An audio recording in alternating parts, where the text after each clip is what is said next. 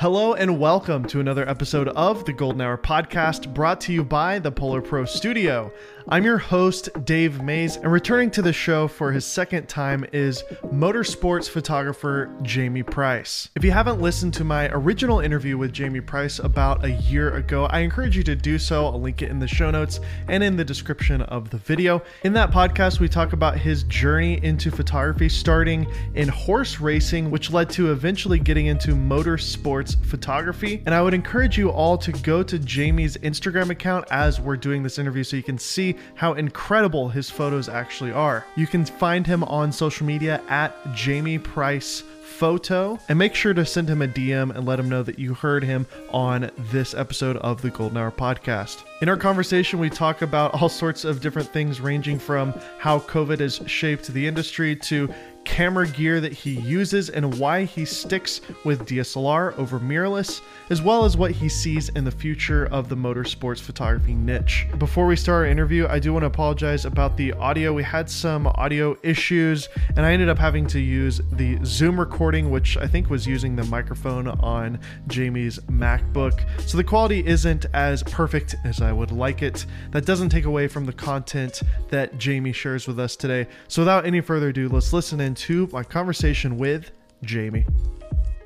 All right, well, today we have again to the show Jamey Price. Thank you for joining us for the second time on the Golden Hour Podcast. It's an honor to be back. Things are a little different now. I wish I was in LA. I mean, I'm sure you don't. I'm gone, man. The weather's a lot nicer over there. Yeah.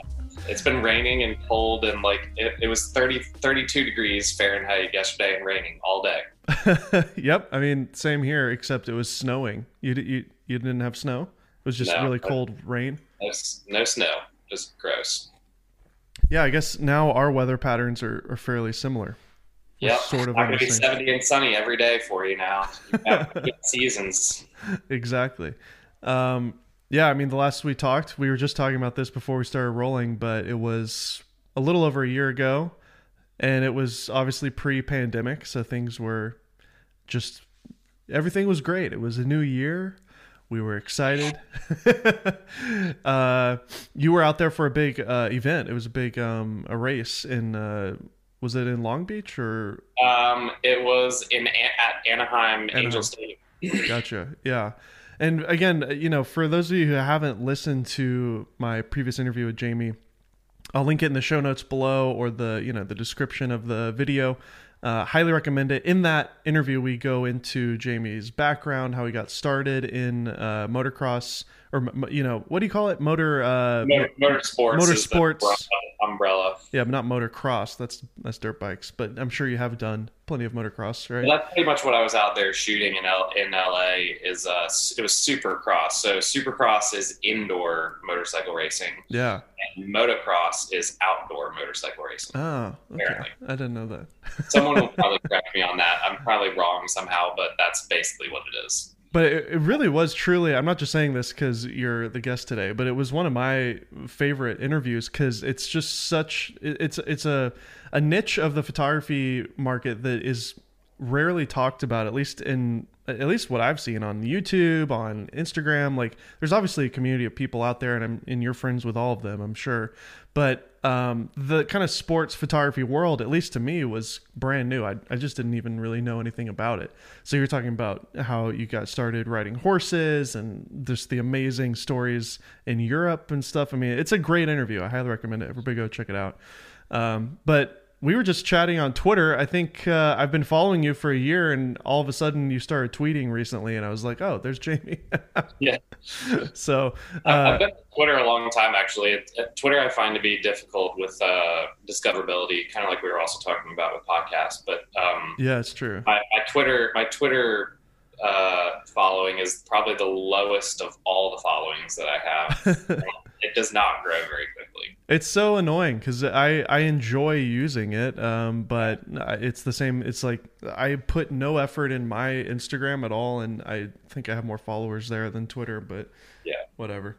It is what it is. But yeah, I'm excited to be here to talk about just what's happened the last year for you as a sports and motor sports photographer.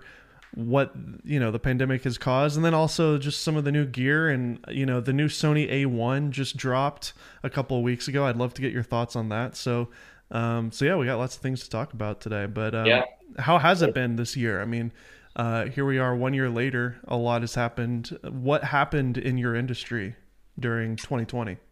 It was a pretty seismic shift that happened for all of us. Anybody that covers an event where large numbers of people are in one place at one time, we've taken a beating. I was pretty much unemployed from March until July. I had a few jobs here and there in Charlotte, my hometown, but all the racing stopped pretty much globally, and there really just wasn't a lot happening. And because most of my income, it's about 80% of my income is from car racing or some form of motorsport, all of that just disappeared.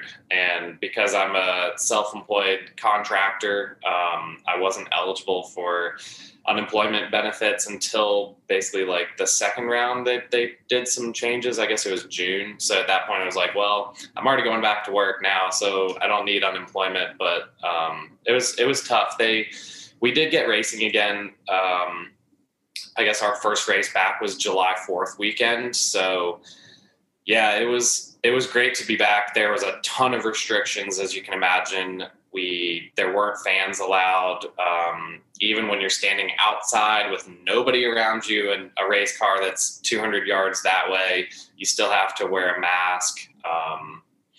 And wearing a mask when you're outside in Florida in July is not a lot of fun. So yeah, it was tough, but they did figure out how to keep things moving and keep things rolling.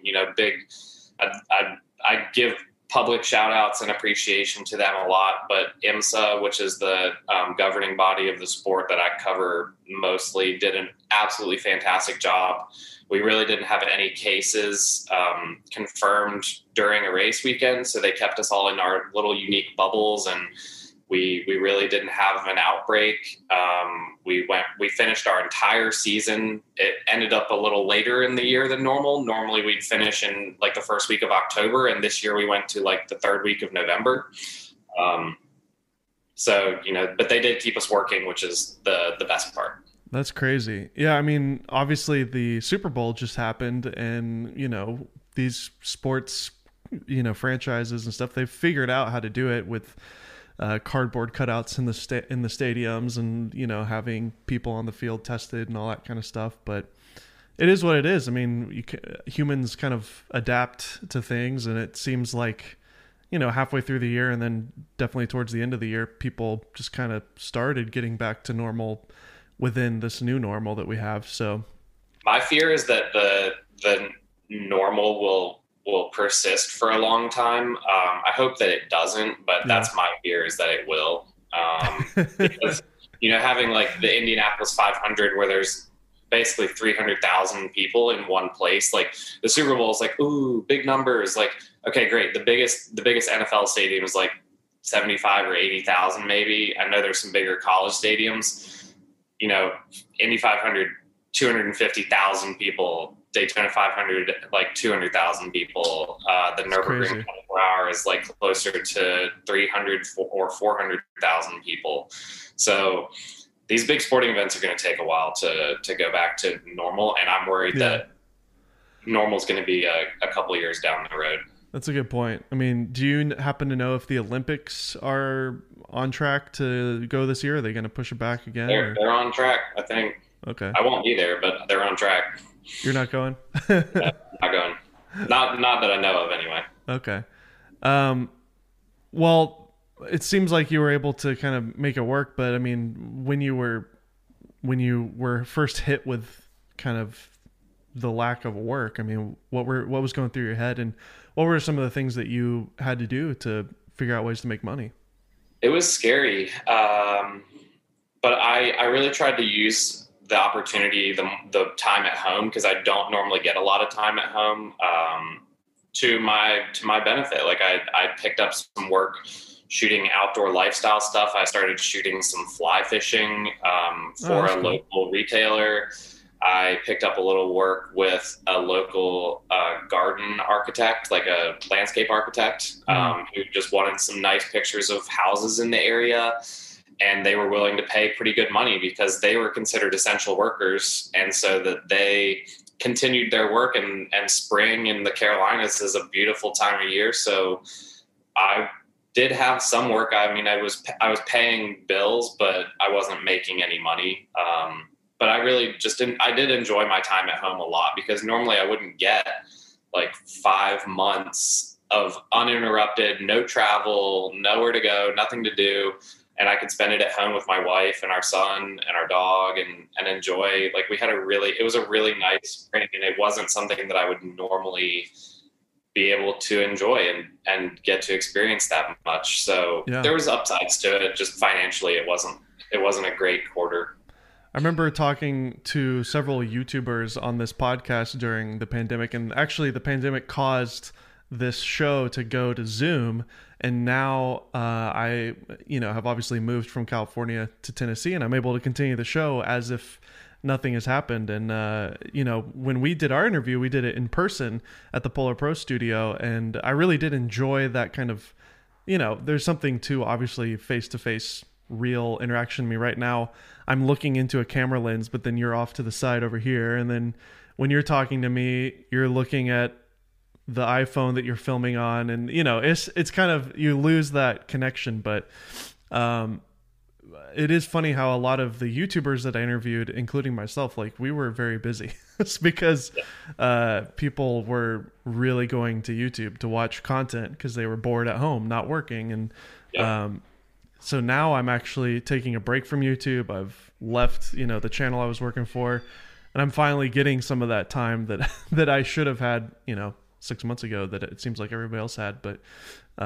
anyways, I don't know why I'm saying that, because, it doesn't help you in your situation, but it's all the same though. I mean, I definitely miss the personal interactions at the track, and being able to hug people and handshake and interact and network. That those personal connections are a huge part of my job and how I get work and have kept work. And of course, now that everything's online, people are afraid to go out to dinner, and it's changed a lot. I mean, thank God that you started your career years ago, and you're able to have those connections. I feel for people who are just getting started now, who, like, can you imagine trying to get into the industry now, as a newcomer?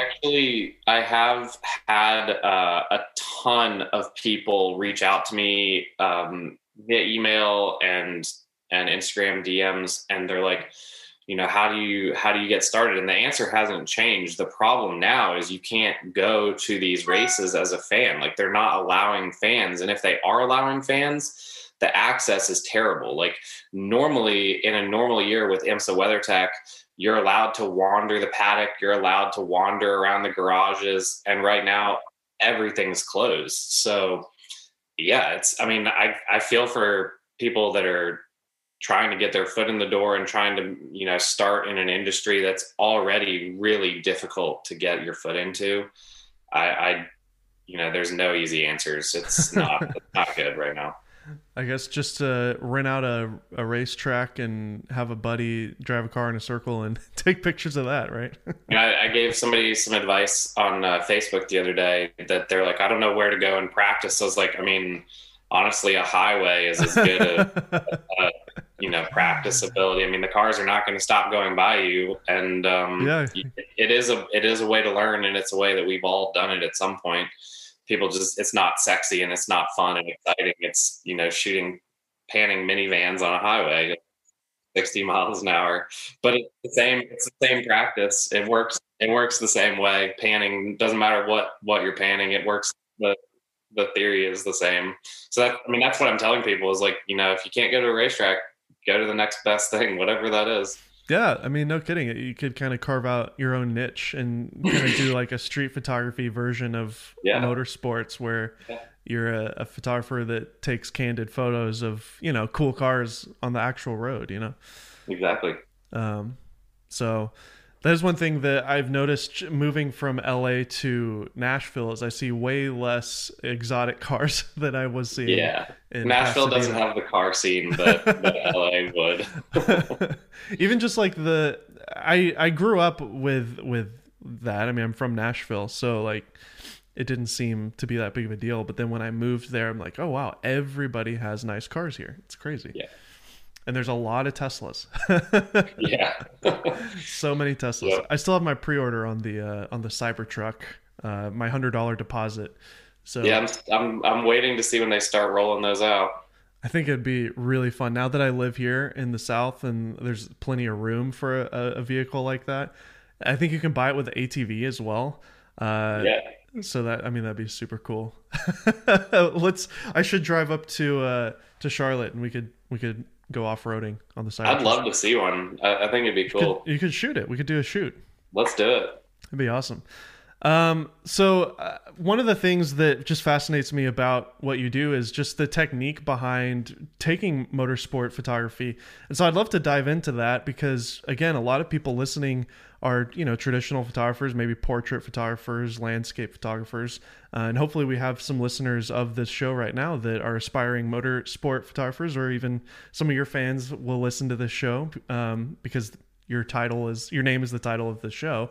I'd love to get into the technique of how you actually capture fast-moving vehicles. I think we might have touched on it a little bit on the previous show, but I'd love to just, get your thoughts on that. Somebody who is just picking up the camera for the first time, what is the technique behind nailing focus on a moving vehicle? The technique is, it honestly just takes a lot of practice, and it takes more practice than you think it takes. And honestly being willing to experiment and have fun with shutter speeds. Like, normally, and I've done pretty much all kinds of photography over my career. I've done some fashion, I've done food, I've done landscapes.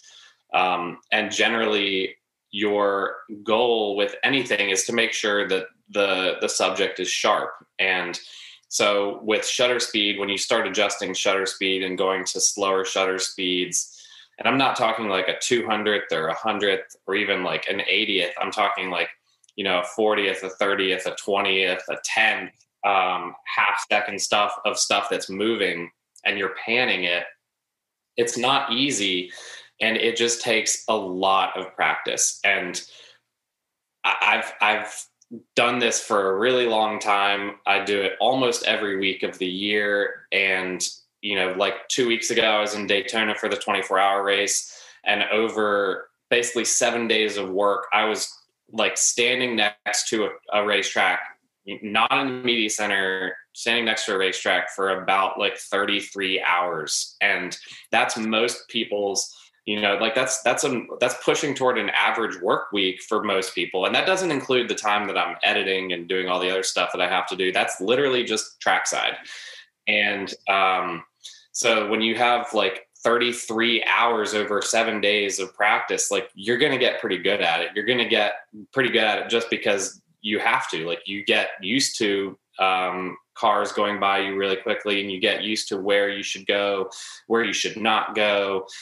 There's so many variables that play into whether a picture will be sharp. So for me, it's just you gotta really spend a lot of time shooting stuff that's moving, and shooting stuff that is not just moving, but moving kind of fast, so that you can really understand how shutter speed works and how motion works and race cars work, because it's not as simple as like it's moving from left to right or right to left. There's a lot to it. So the more time you can do it, the easier it'll feel, the more comfortable you'll feel. When you start playing with slower shutter speeds, things change a lot.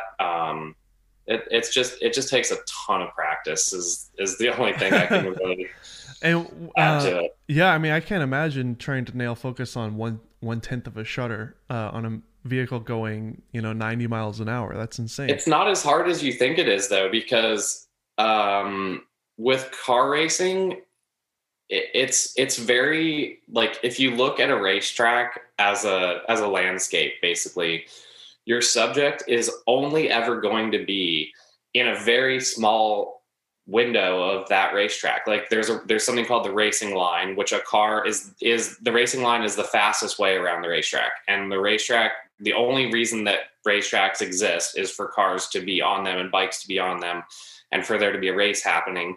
So the whole goal is for a car to go as fast as it can around the racetrack. And to do that, it's going to be on the racing line. And the racing line is literally the width of a car. So if you are, 200 yards back, the racing line is a very, very small window of place in front of you. So when you think about it, and I get this question a lot. It's like, how do you manage to capture something going 200 miles an hour? I was like, well, honestly, if you can lock focus on that one place, it's not hard. Like, pump your shutter speed up if you want to freeze the motion, or start slower shutter speeds if you want to show motion. But the car is never really going to not be in that spot. And if it's not in that spot, something really seriously wrong is happening. And you should either run or you should be prepared to capture it. And it just takes kind of understanding that. And the more you have practice with that, and the more you play with shutter speeds at like a 20th or a 10th, it gets really fun, because all those like gross backgrounds of porta potties and fences and, what, like people wearing neon vests and things like that, and buses, like stuff in the background literally just becomes color. And if you do it right and you're really smooth with it, panning is not as hard as people make it out to be. It just takes practice. Yeah, I mean, that's the trick, right? Is if you're shooting at 1/20th of a second of a car going 200 miles an hour, you have to pan with it. So I would imagine that you do this enough, like you have, it becomes second nature, and the muscle memory of, you're basically a human tripod. And you could probably look at a racetrack and exactly, because you've just intuitively done this so much, where the race line is. So, me going into it with no experience, I've never even heard of the race line. I just see a circle and they go in a circle. I wouldn't know that unless you obviously, you just told me. So now I would go. One of the best pieces of advice that I was ever given when I was working at a newspaper is to put the camera down and just use your eyes. And truly, it is amazing how true that is, because if you put the camera down, it doesn't matter what you're shooting. If you put the camera down and really like take it in from the perspective of your eyes and what you're seeing and what you're experiencing, you can really pick up a lot, and your eye like naturally pans. So if you follow something that's moving across your field of vision and you follow it, like the background is blurry because your eyes are tracking whatever is moving in front of you. And you can kind of see what a pan would look like just because your eye is doing it. And sometimes it looks better with a camera, and sometimes it looks worse. And sometimes you have to like figure out that right shutter speed before you can really say like, this is what I want. And sometimes I'll look at something and be like, this isn't worth shooting, but I'll shoot it just for kicks anyway, because I've got time. And I'll try it and I'll be like, this is amazing. I'm seeing something that I didn't see with my eye, but the camera's capturing it in a different way, or there's like background highlights, or there's a color that I didn't notice. There's a lot to be said for putting the camera down and really taking in the landscape, taking in the experience, taking in the subject, taking in the moment. And then you can kind of like focus on that with your camera. That's the beauty of digital, is you can actually look at it and you don't have to guesstimate. And that's actually a great like segue into, I take a lot of pictures. Like racetrack, race car photography, motorsport photography is really heavy on pictures. And and I'm not like shy about saying that. I mean, during the 24-hour race at Daytona 2 weeks ago, I took 26,000 pictures. It was more than 26,000 pictures over the course of the race. So the race is 24 hours long, but I'm not just picking up the camera at the start and putting the camera down at the end. There's like a lot before the race and there's a lot after the race. And so it was about 31 or 32 hours of work where I was actually taking pictures. And if you take 32 hours and divide it by 26,000, it's less than 1,000 pictures. It's less than 1,000 pictures an hour, which isn't like an insane number. I feel like most wedding photographers would probably get pretty close to that. If they had to shoot a wedding for 24 hours or 31 hours of wedding photography coverage, you'd probably get pretty close to that number. But we're not shooting film anymore. Like, you don't have to, just be super, super conscientious of like, oh, I've only got 2 rolls of film left. I better like use these really carefully and not mess around with like slow shutter speeds, because I'm not guaranteed to get it. Like, I have a whole memory card wallet of Lexar cards that are 200 gigs. Like, I'm not short on memory. So the only limitation is like physically my shutter. And if I blow a shutter because, I've overused it. So, like, don't be afraid to like experiment, because it's not just practice, but it takes doing it, and it takes like actually taking pictures, and not just like one picture. It takes taking thousands of pictures to really start to understand how the camera works. And you can't be like, oh, I took 10 pictures and only like one of them was sharp. I was like, yeah, that's how it works. I've had people say that all the time. It's like, well, I only got like one picture sharp. And I was like, well, how many did you take? Like, I don't know. I stood there for maybe 20 minutes and took like 150. I was like, I took 150 between, 3 cars going by me for 30 seconds. Like, I'm just rolling through the shutter because I can, and I can go through it really quickly in Photo Mechanic, and it's not going to cost me any time to do it. It's going to be very jarringly visible which pictures are sharp and which pictures aren't. And I can just Photo pick Mechanic. ones out really quickly. What's Photo Mechanic?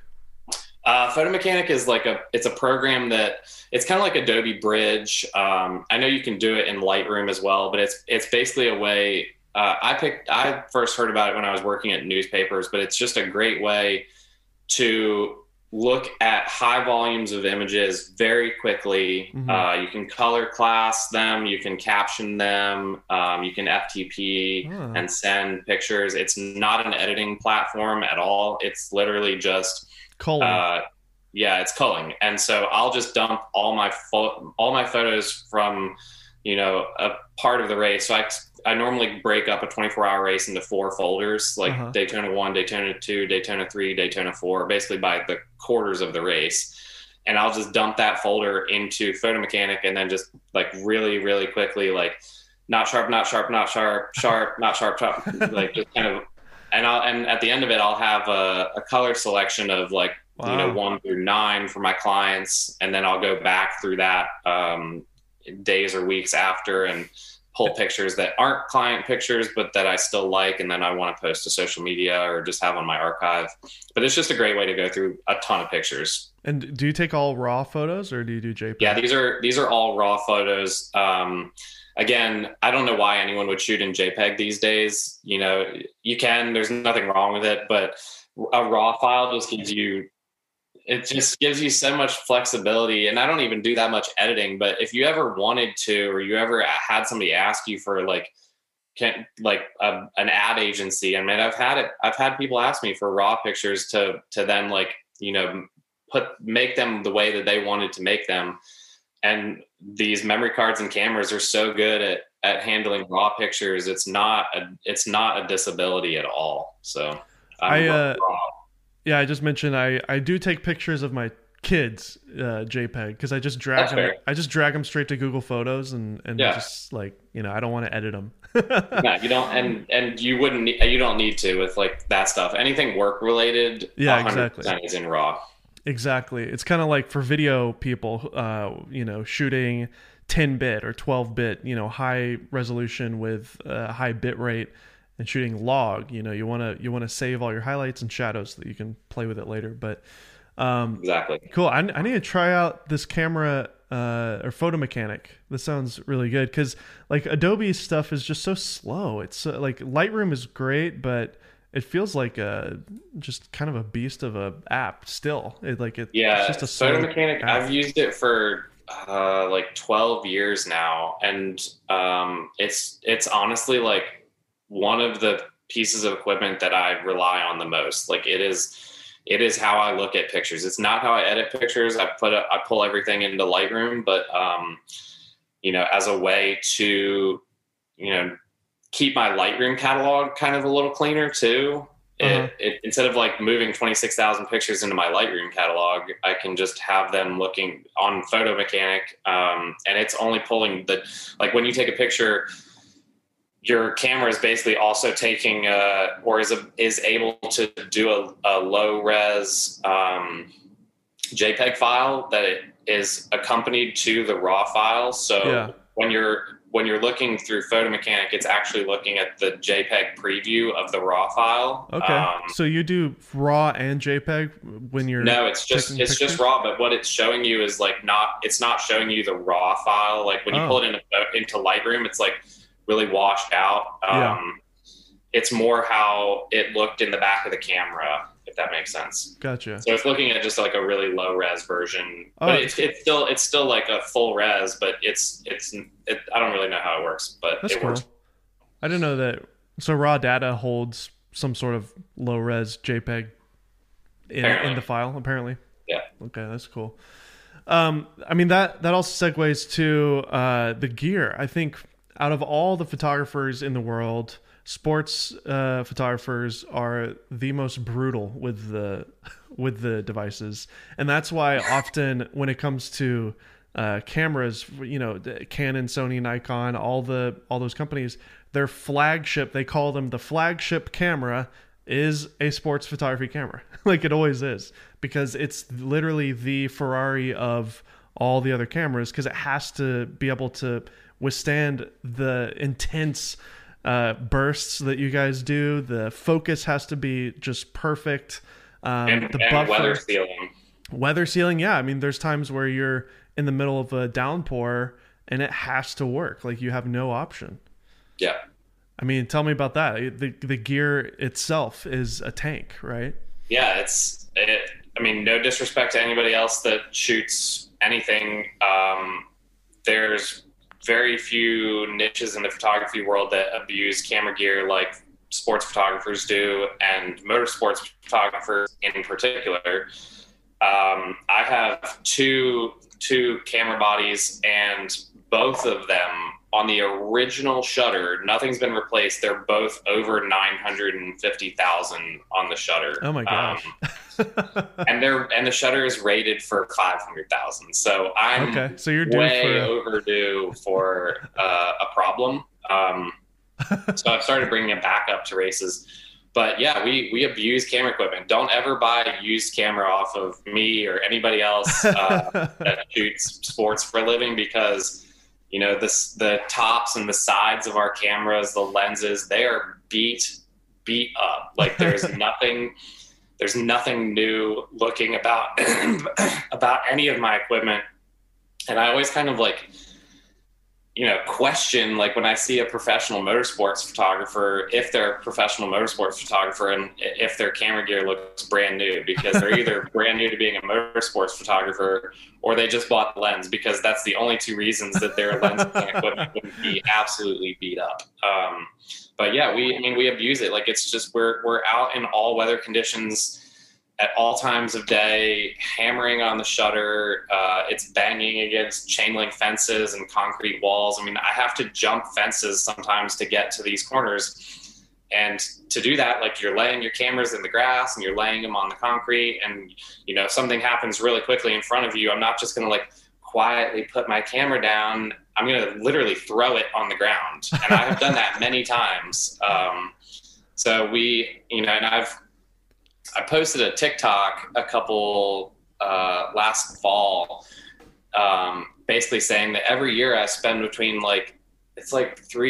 depending on the year, but between $3,000 and $8,000 on Nikon repair bills with NPS. And a bunch of people were like, "Why are you spending so much money repairing your equipment?" It's like, because I use it. It's not like, this isn't something that I'm fluffing and having sitting in a bubble wrapped case. Like I'm using it outside in the rain, in the dust, in the heat, in the snow, everything. Like literally every condition you can imagine, I have shot cars in, and it's getting banged around and stuff comes out of alignment. Lenses go soft because they get knocked around. I've had like the LCD screen on the back of my camera break multiple times. I've had buttons stop working in the rain. I mean, it happens. And every time you send something in, you're going to have a minimum repair bill of about $400 or $500, depending on what they're doing. So yeah, it just gets beat up, and and that number adds up really quickly. And at the end of the year, it's just it's a tax write-off. I mean, it's just work expenses, but nothing in my camera gear stays very new looking for very long. It's really well, I mean, that's such a rock star mentality. I mean, the same is true for guitar players, like if you're a really, gigging guitarist, there's no way that your Les Paul is going to be completely pristine. Like it looks better when it's got all these marks on it, because there's stories behind those scratches and the patina of your camera. I mean, you should see the bottom of this camera. Like it's just beat up. The plastic is the front element of this 24-70 is completely missing. Like, but it's still, it still works. That's the thing that's crazy. And the leather on the grip. Have you had to put are the pieces of the leather coming off on the grip? Oh yeah, I mean this is super glued together, because I'm not going to send it into Nikon and have them charge me $300 to put the grip back on it, the rubber back on. I just took some super glue and was like, all right, here we go. But I mean, as a gear nerd myself and as a reviewer of cameras, I love the flagship cameras, because they really are such a just dialed tool.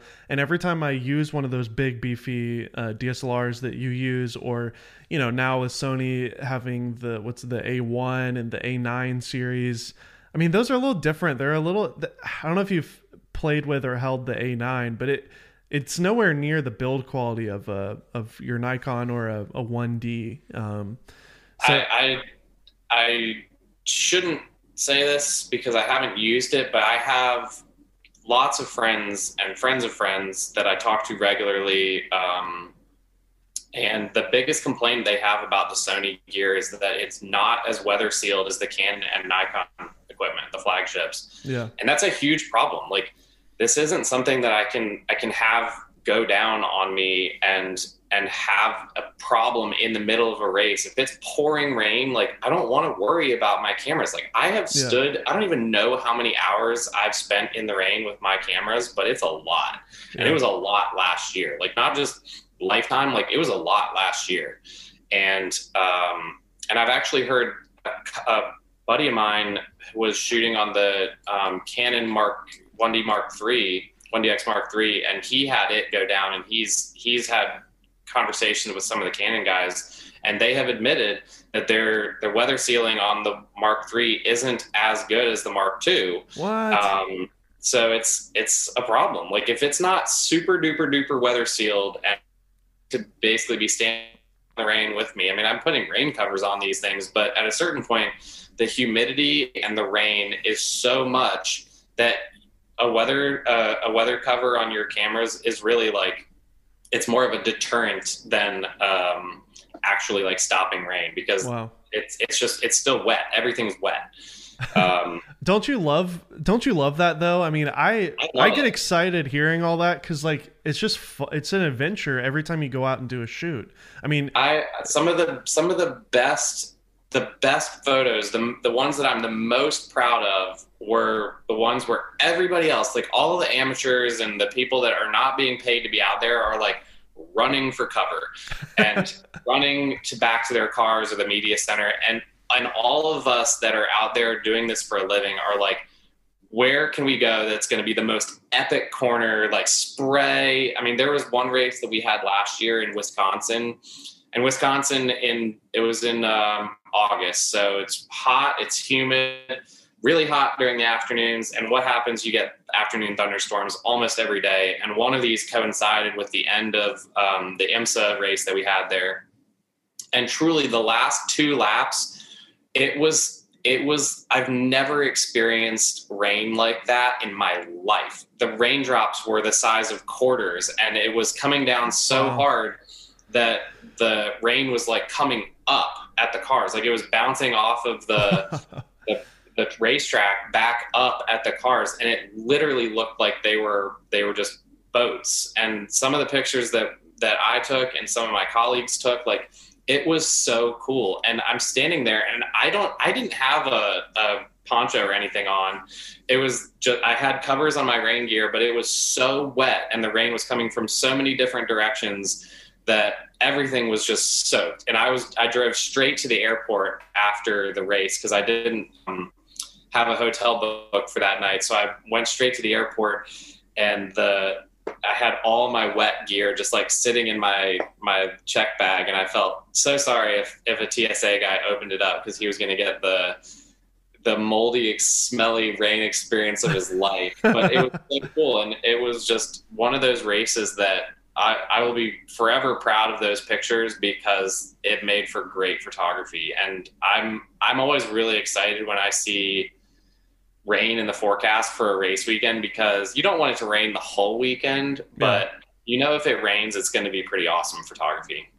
It's kind of funny because as you're saying all this, it's almost as if, I mean, obviously you're getting hired to document the race, and, people are there for the race, but it's as if the cars that you're doing are models, and the whole point of the race is for you guys to get these like really great artistic photos because I mean, they are the subjects. They're not living and breathing, but they're living and breathing in their own ways. And it's my job to make it look as cool as it is. And it is cool. And it's not hard to do that. You just have to spend enough time in those weather conditions. Like when it's really hot, like it's just really hot. And you find ways to kind of either show that, or you show the drivers sweating or pouring water on themselves.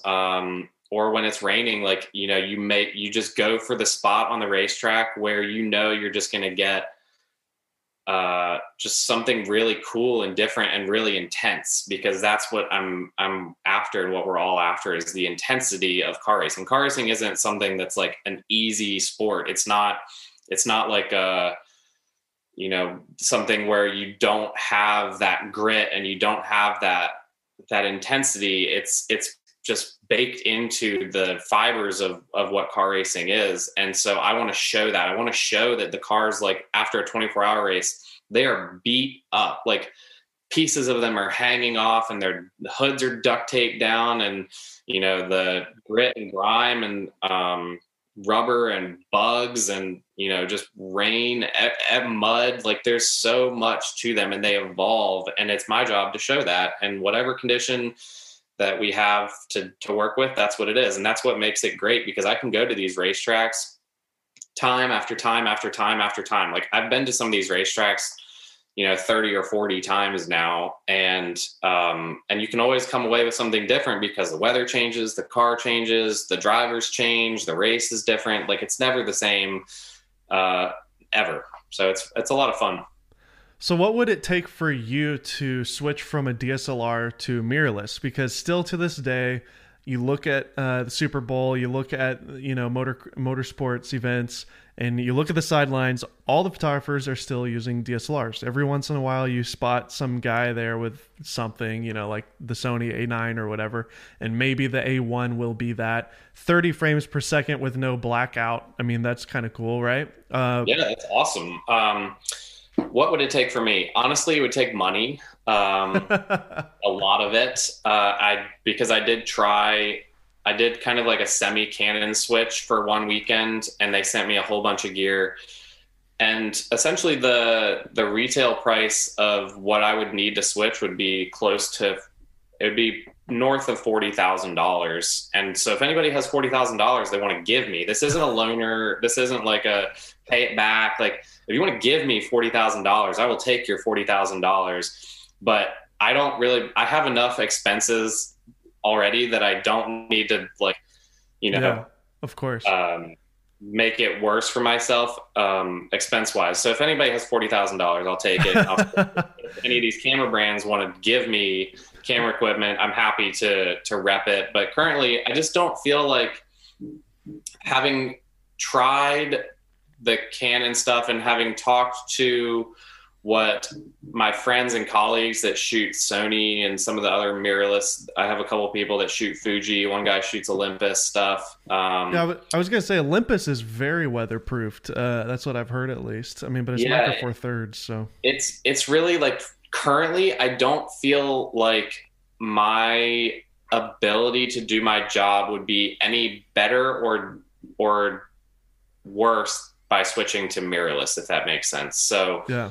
Until that day comes where I feel like mirrorless photographers are doing something that I cannot do with my DSLR, I don't see the reason to switch, especially to dump. I mean, it wouldn't be like, oh, I'll pick up a Sony camera and just mess around with it on the side. Like, then you have to get all the lenses to do what I do. Like, I'm not just invested with a 24-70 and a 35 prime or something. Like, I have everything from a 500 all the way down to a 14-24, super wide angle, and primes all the way in between too. So it's a huge investment. It's a huge amount of money that I would have to make to do a switch. And I couldn't just do it just willy nilly. Like, I would actually, if I'm going to do it, I'm going to do it. And I'm not going to dabble, like try one and try like with a lens, because that's not how I'm going to actually figure out if it's the right thing for me. I need the full kit. Like, I need their 400 or 500 or 600. I don't even know if they make a 5, but I know the 400's like $14,000. Like, that's a lot of money. I don't care who you are. That's a lot of money. Oh yeah, exactly. And if you're not, at the end of the day, the client is just wanting a good image. And if you're able to get a good image on what you have, then who cares? I've yet to have anybody complain, and I've got work, almost too much work coming in. So for now, like, everybody that I work with and work for, they wouldn't know if I'm shooting mirrorless or DSLR. The pictures are the same. And if you know how to work a DSLR, if you know how to work a mirrorless camera, that's really all that matters. I think the real answer that I was looking for wasn't necessarily, money is no object. Like, is there an actual philosophy of, like, I prefer the mirror, seeing through it versus looking at an EVF? I have messed around like once for 20 minutes with a mirrorless camera, and I do personally prefer to see what I'm actually seeing. Like, yes, it's nice to see if you're going to totally miss on the exposure by looking through the viewfinder, but I think mirrorless cameras their like sweet spot is if you're using like the back LCD screen, the viewfinder. I'm not a big fan of the EVF. It just looks weird to me, and I do prefer to see what I'm actually seeing because it's a mirror. But with car racing, everything is happening. It doesn't matter how good EVFs ever become, it will never be truly live what you're seeing in front of you. It doesn't matter how good it is. There's always going to be a delay of a millisecond where the camera is converting what it's seeing into a picture that you can then process with your eyes. Sure. And with stuff that I'm shooting, I need it to be live. Personally, even if it's a millisecond, that millisecond is the difference. At 200 miles an hour, trust me, a millisecond makes a really big difference. Yeah. So, if you go shoot the Indy 500 and the cars are coming at you at 242 miles an hour during qualifying, a millisecond or 5 milliseconds or whatever the EVF delay is a big number. That's like feet. Yeah. But I mean, okay, so the new A1 is pouting 50 megapixels, raw 30 frames per second burst with no blackout. And the autofocus apparently is, really good. Do those types of specs sound interesting? Would you be able to get things you couldn't get if you're not ever getting a blackout and you just hold that trigger down and you're just getting 30 frames per second, 50 megapixel raw images? Yeah, I'm sure. I mean, I'm sure there's some benefit to that where it's, it would help just get more pictures. But the megapixels, I'm not a megapixel hunter. None of us really want to become where, like, I take a picture that's, we kind of joked about this in the media center a couple of years ago, and this was even before cameras were doing, 50 megapixels, 30 frames per second blackout. This was like 3 or 4 years ago.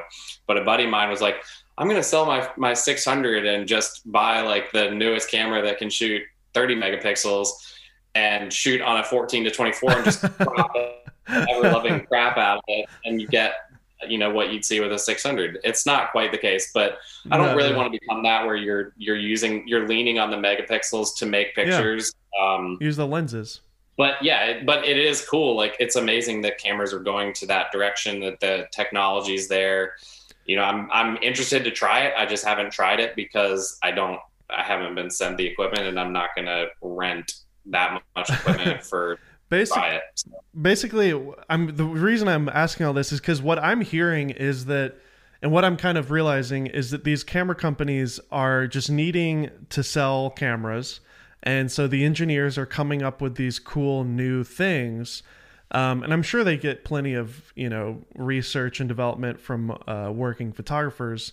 But it sounds to me that like a lot of that is just fluff. And at the end of the day, all that really matters is composition, being able to nail your focus by using, by tracking and learning how to do that. I mean, you're using, compared to a Sony A1, you're using a quotation, inferior camera with less autofocus points. This is the D5, which is I don't remember when the D5 came out. It would have been 2017, 16 maybe. It's 5 years old now. This isn't like 2016, new, January 2016. It's not new equipment.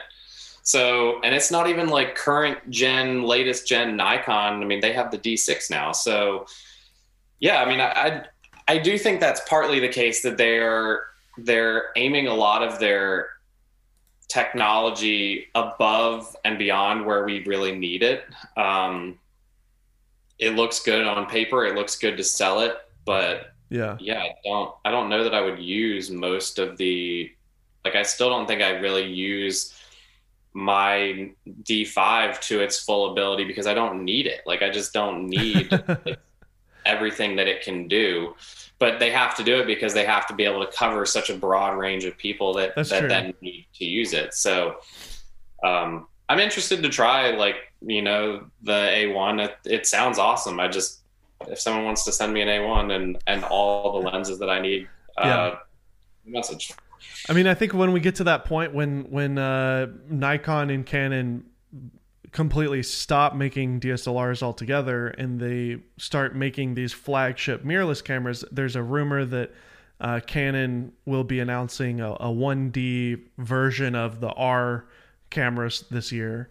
I heard that. Hopefully they'll take all the things that you guys need, like high burst, and then very low millisecond EVF refresh, and things like that. Hopefully then, things will be better. But I think right now we are in a little bit of a weird in-between where still to this day, it seems like the DSLR is the better tool. And it's definitely something that a lot of your colleagues are familiar with. And it's something that you've invested a lot of money in. So in order to do a switch and sell everything and buy a whole new set of things, it's a real investment. So I think we are in a weird time. It's almost like not quite as dramatic, but almost like when digital was first becoming a thing where, half of people were still shooting film, but digital was there, but not quite amazing. I think we're farther toward the mirrorless is amazing, and the technology and the megapixels and the no blackout and all that is amazing. But I know there's nobody in the IMSA paddock that is shooting mirrorless. So none of the full-time IMSA photographers are shooting mirrorless. Everybody's still Canon and Nikon DSLR. Yeah. I would imagine that'll continue for another 5 years, even with new things coming out. It's just like you said, film was absolutely superior in terms of image quality compared to the early digital cameras. I guess it's not a fair comparison because the image quality of a modern mirrorless camera may objectively be better than a D5, but I think again the mirror, the lack of the lack of any lag, I think that's something important. And the build quality, because the mirror box is in there, the camera has to be a little bit bigger, which means that they have more room to make it more weather sealed. So I would imagine that a proper, flagship camera that's mirrorless is going to have to be pretty chunky, even though it's mirrorless. And right now, one of the selling points of mirrorless is that you can kind of make things a little bit smaller, more compact. But I don't think any sports photographers are necessarily saying, let's make these cameras smaller. Maybe the lenses could be a little smaller, but... Well, actually, I can't remember if I said this last year, but when I tried the Canon 400, the new I think is the Mark III 400-2.8. This is like serious first world problem stuff, but my complaint about it was that it's so light. Like, it's so light. And my 500 millimeter f4, which is, I think it's also a generation behind the current one that Nikon has. It's not lightweight. Like, it's not the old one where it's just super duper heavy, but it's not lightweight. And when you're outside, like, there was a session that we had last year at Daytona when I had the Canon equipment. I was shooting the Canon 400, and it's so light that the lens was being like really significantly blown around in the wind, like really significantly. And that is absolutely the kind of stuff that will affect your sharpness, like hugely. Like, if your camera is like blowing around in the wind, what do you think's happening to your pictures? Like, they're going to be super duper soft. So that's a good point. If you're shooting like football or basketball or whatever it is that you're not using like slow shutter speeds regularly, like a really lightweight 400 is a great thing. But for me, I'm standing out there in a 20 mile an hour wind, and they're still racing. Like, they're not going to be like, oh, we'll wait for the wind to die down. They're still going, and it's raining. And, like, all of the conditions of misery are just piling on. And my client cars are going by like one after one. And I'm looking at the back of the camera, and I'm like, none of these pictures are soft. And I haven't changed my skill. I haven't changed anything. It's just being more dramatically affected by the wind. And that is these are things that like we have to take into account. And my clients aren't going to be like, oh, it's windy, like Jamey couldn't get his pictures. Like, that, they don't care. They need their pictures. They have to have pictures to put on hero cards and whatever else they need to do with them. Like, they don't care that it's windy. They don't care that I have like 100 excuses. They need the pictures. They need them to be as sharp as they normally are, and the way that I normally deliver them. And I can't come back and be like, well, I didn't get anything this time. Better luck next time. That doesn't work. So, like, I don't know. It's hard, because it is honestly just going to be one of those things that eventually I'm just going to have to get used to, because everything's going to be that way. Everything's going to be light.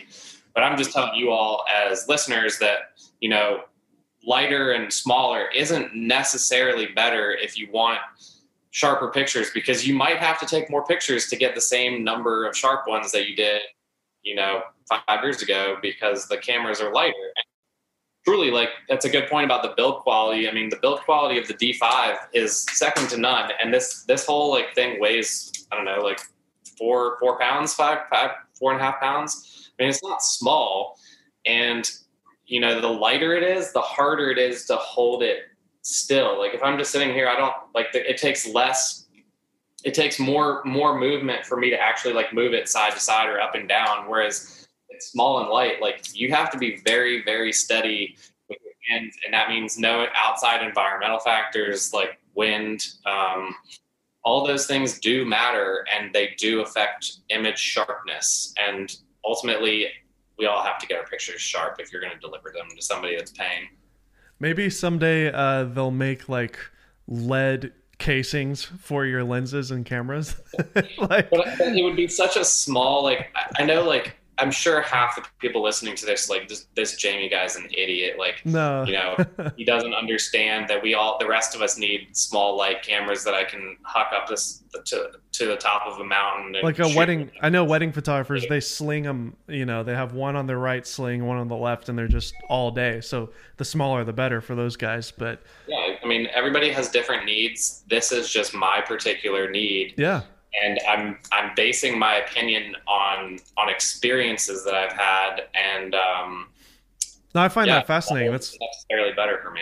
No, that's why I asked it, because I think it's just a unique perspective, and I think it's important for people to understand that, because a lot of people may see the flagship releases from these camera companies and they're like, what is this? Like, I don't understand. Why would they do that? And it's like, well, this is why, because there's a large group of people who this is very important to. So, and that's why you guys have to pay so much more for the cameras. Yeah. The flagship cameras are, I think, the D5 is, or the D6 is $6,500. And then the kind of like, what would be the one below that?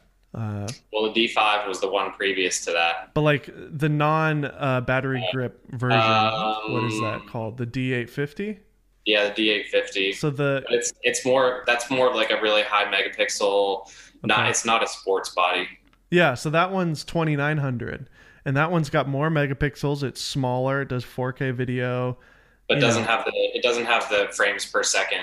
Exactly. So you're paying for that crazy weather sealing. You're paying for the build quality. You're paying for the burst rate.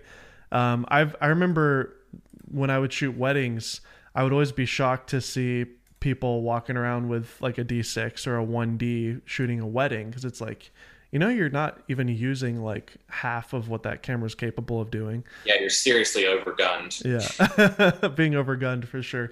I actually own a 1D. I have a 1D-C, which was the old cinema camera from Canon. I bought it for like $1,500 on eBay.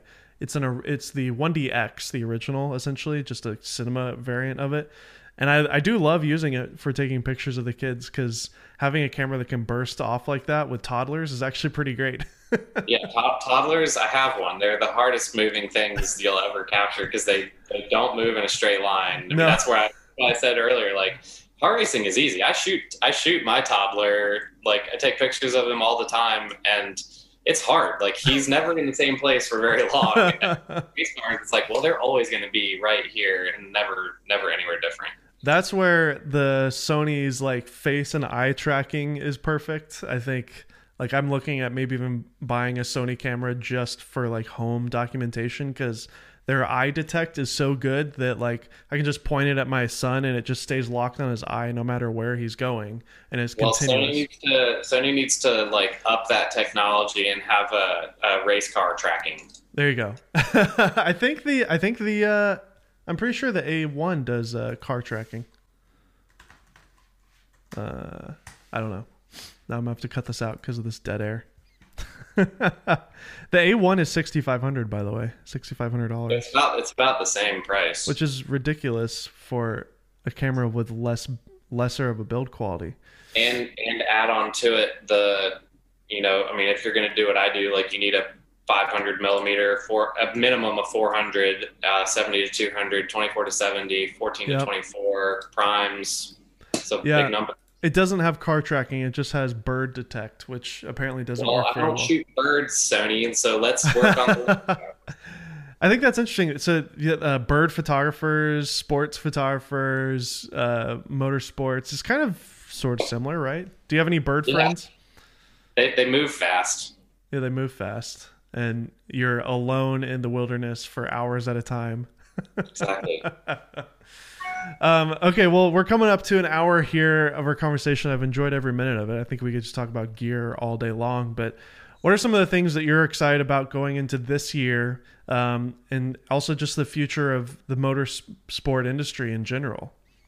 I think this year is going to look a lot like last year did, but hopefully without that big dead area from March to July. So we've already had our first race of the year at Daytona. I picked up some more clients in a different series, so I'm really excited to have more of that.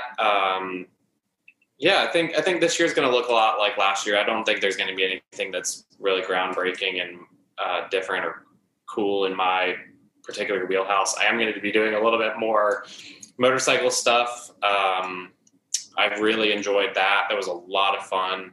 So I'm going to be doing a little bit more Supercross this year, it sounds like. And yeah, just enjoying time with the family. And I think if we can kind of get through this next year, there's a lot of changes that are happening in car racing in general right now. It's very similar to actually what's happening with cameras that were between the old petroleum and gasoline powered cars and the new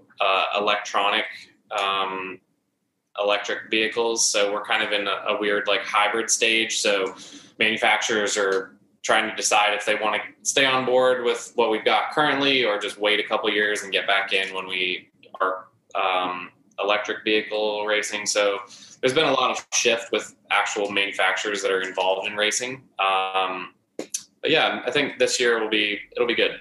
I'm feeling okay about it. That's awesome. I'm curious about the electric world, like they just keep getting better and better. And I think I would assume that's the future of racing, right? Is starting to take essentially robots and putting them into these electric vehicles. And yeah, it is. For anybody that like, I don't know that I would go as far to say that I'm like old and crotchety, but I grew up watching race cars, and when you go to a racetrack, like it's such a visceral experience. Like this isn't like going to a golf match where it's been the same since forever. Like golf hasn't really changed. It's just green grass and guys and girls hitting golf balls, and that's it.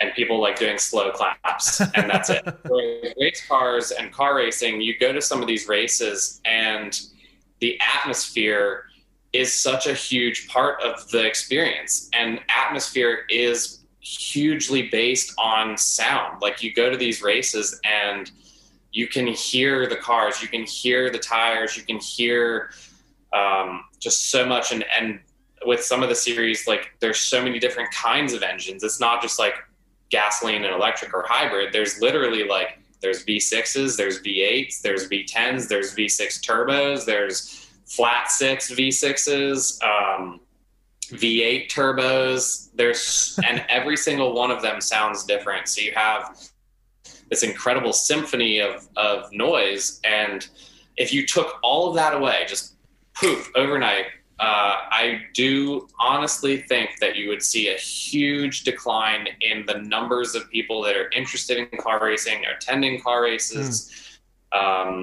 It's like if you took away all the atmosphere at an NFL game, just like vanished. Like nobody's allowed to cheer, nobody's allowed to shout, nobody is allowed to eat popcorn, and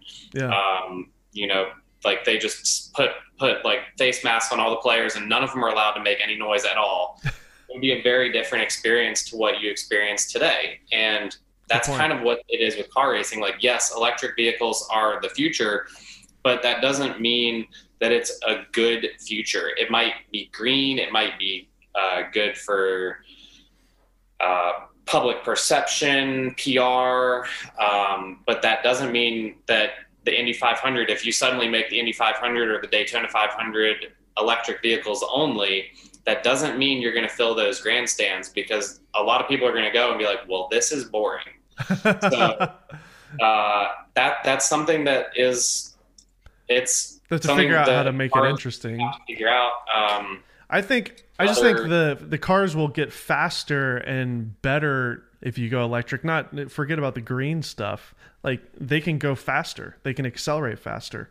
They can. There's just, from the racing perspective, if people are just watching on TV, it may not change a lot. But if you're the people that go to races, it changes a lot. And when you suddenly don't have as many, if you don't have the atmosphere of people being in the grandstands for the Daytona 500 or the Indy 500, it does look less popular. Like that's not, it's a worse PR look to not have people interested in it. Maybe it'll. So I think it's a weird place that they're in. That's true. There's really no other sport like that where it would have a huge effect if it all switched. So I would imagine that there'll just be different niches within racing, right? You have like the electric series, and then you have the diesel series or whatever, right? My personal thought on what will happen sort of kind of is that is what's similar to what has happened with horse racing. And I have a huge background in horse racing, obviously, but horse racing isn't something like horses are no longer a necessary part of human life. They were for thousands and thousands and thousands of years, but suddenly in 1915, basically 1920, horses essentially were like, poof, we're out of a job. And I think they're happy about that. Yeah, cars became the new normal for how people get around. But horse racing still exists and is still hugely popular. The most bet on sporting events in the world are horse races. Yeah. And horse racing still has millions and millions and millions and millions and millions of people that follow and watch these big races. And it has no relevance whatsoever to life on this planet. It's purely a spectator sport. And back in the day, it was like, we want to breed the fastest horses because we can get you from point A to point B really fast because you have this type of horse. Yeah. And now it's like, it's just a sport purely there for entertainment. And I think that's kind of what's going to happen to car racing. You'll have the side of car racing that's like, we are relevant. We are electric vehicles. This is the technology that's in your road cars, or we're pushing that. And then it might not be popular. It might have huge manufacturer involvement, but it might not be as popular from fan perspective. And then you'll also have the side of things like horse racing, where it makes zero difference to anybody's daily life, but they're running V10s because it's cool and it sounds cool. They spit fire, and you have to wear earplugs when you go to the racetrack, and it's somewhere you want to bring your kids because this is what you grew up with, and this is something that is really visually audible and exciting to go and see. Yeah. It's a very different experience than going to an electric vehicle race, and I've been to one.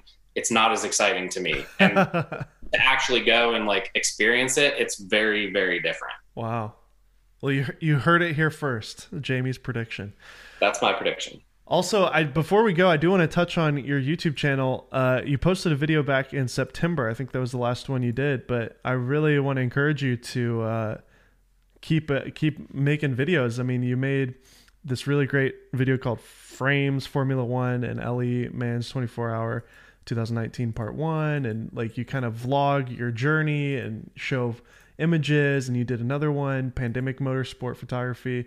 What are your thoughts on YouTube? Do you have aspirations there, or do you so it's a lot of work. Yeah, so that's really the problem. Is it's a lot of work for not a lot of eyes. It's been the most disappointing part of putting those videos together. It's great to show people what my job is like. We've done quite a few of the Frames series about what my job and what my life and what my experiences at racetracks is kind of like. And they're a lot of fun, but the views don't match the amount of work that we had to put into it to just produce those. I mean, just video editing alone is a monster. So things like TikTok and Facebook and Instagram Reels and Twitter Fleets or whatever they're called. You get like TikTok, for example, has been really amazing because I can just take some of the really boring cell phone video that I have just randomly taken at races, and they go like super viral for no apparent reason. Like there was one video I posted that isn't terribly exciting, but it's almost at 2 million views. Wow. And I think the most we have on a YouTube video is like 37,000 maybe. And it's not like a small number, but the average view count for a YouTube video is like between 3,000 and 6,000 for me. So, that's a really low number for the amount of work that myself and the video guy that I have edit these videos for me. I wouldn't be too discouraged because, I mean, this is coming from a YouTuber now. You have everything you need to be a successful YouTuber. The problem I'm just seeing right now is the title and thumbnail and the overall premise. I think if you titled it with something catchy, but you still did the vlog format, it could totally work. Also consistency. I mean, it took me a year of posting twice a week, every week, nonstop before it became a thing, you know? So, yeah, but you have it if you want it. I'm looking at your TikTok. You've mentioned it a couple times, but I don't use TikTok, so I didn't even know you were doing it. And I think that's a great format for you because it's doable. It's obviously working really well. And I would say, I don't know if you're familiar with this, but YouTube has a thing called YouTube Shorts now, which is essentially TikTok. You could start just repurposing your TikToks and putting them on YouTube. All you have to do is put hashtag shorts somewhere in the description and make it under 60 seconds. And then it just gets fed into YouTube's shorts algorithm. So I'd recommend giving that a shot. I've heard stories of people getting, like 1 million subscribers in a month because they went viral on shorts, like out of nowhere, so. All right, I'll go do that right now then. Yeah, you don't have to do any work either. Just take your TikToks and put them up there.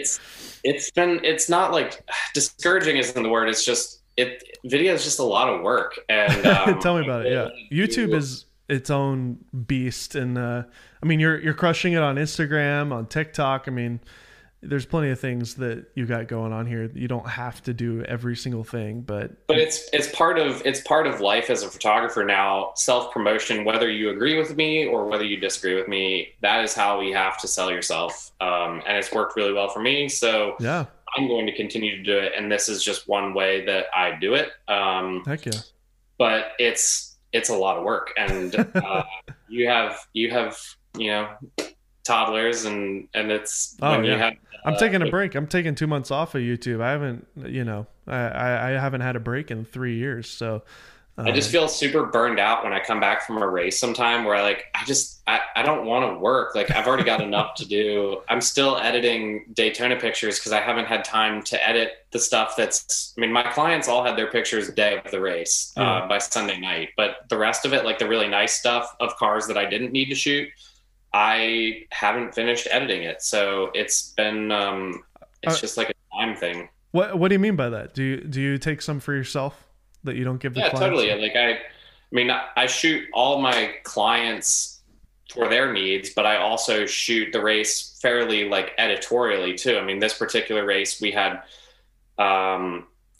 multiple NASCAR champions. We had IndyCar champions. There was just a lot of really exciting people and drivers and cars. And so like I will cover the race for my clients, but I also cover it loosely editorially, but I'm also covering it because I'm a car racing fan. That's awesome. And I love my job and I love racing. So, it wasn't like 26,000 pictures for my clients. Like it wasn't those like 6 cars that I was taking 26,000 pictures of, at sunrise when it's really nice. Like I'm shooting almost every car that goes by. And one day there's value in those pictures. Maybe 20 years down the road, people will be like, oh yeah, remember that year that Jimmie Johnson and Chase Elliott, Chase Elliott's the most recent 2020 NASCAR champion and Jimmie Johnson's a 7-time NASCAR champion. Both of them were in the Rolex 24-hour race. And it's kind of like history, documenting history of car racing. That's amazing. I mean, I can hear it in your voice. You're a fan of racing, and that makes your job even more enjoyable, I'm sure. So, awesome. Yeah, I love it. That's awesome. Well, thank you again, Jamey, for your time, for coming on the show again. It was just as much of a pleasure this time as it was the first time. And the only thing I miss is that we can't go get coffee and lunch after this. So I know. Well, maybe next year, February or March next year, we'll do another check-in. Absolutely. Maybe I'll come up to Charlotte with my wife and kids, and we can do it in person. Cool, man. All right. Thanks a lot, Jamey. Yeah. Talk to you soon. Bye. I hope you guys enjoyed my conversation with Jamey Price. If you haven't already, go follow him on Instagram at Jamey Price Photo, as well as TikTok, YouTube, or Twitter. He's Jamey Price Photo everywhere you can look. Again, I'd like to thank Jamey for being on the show, and I'd like to thank you guys for listening every single week. Once again, I'm your host, Dave Mays. This is the Golden Hour Podcast brought to you by Polar Pro, and we'll see you next Tuesday.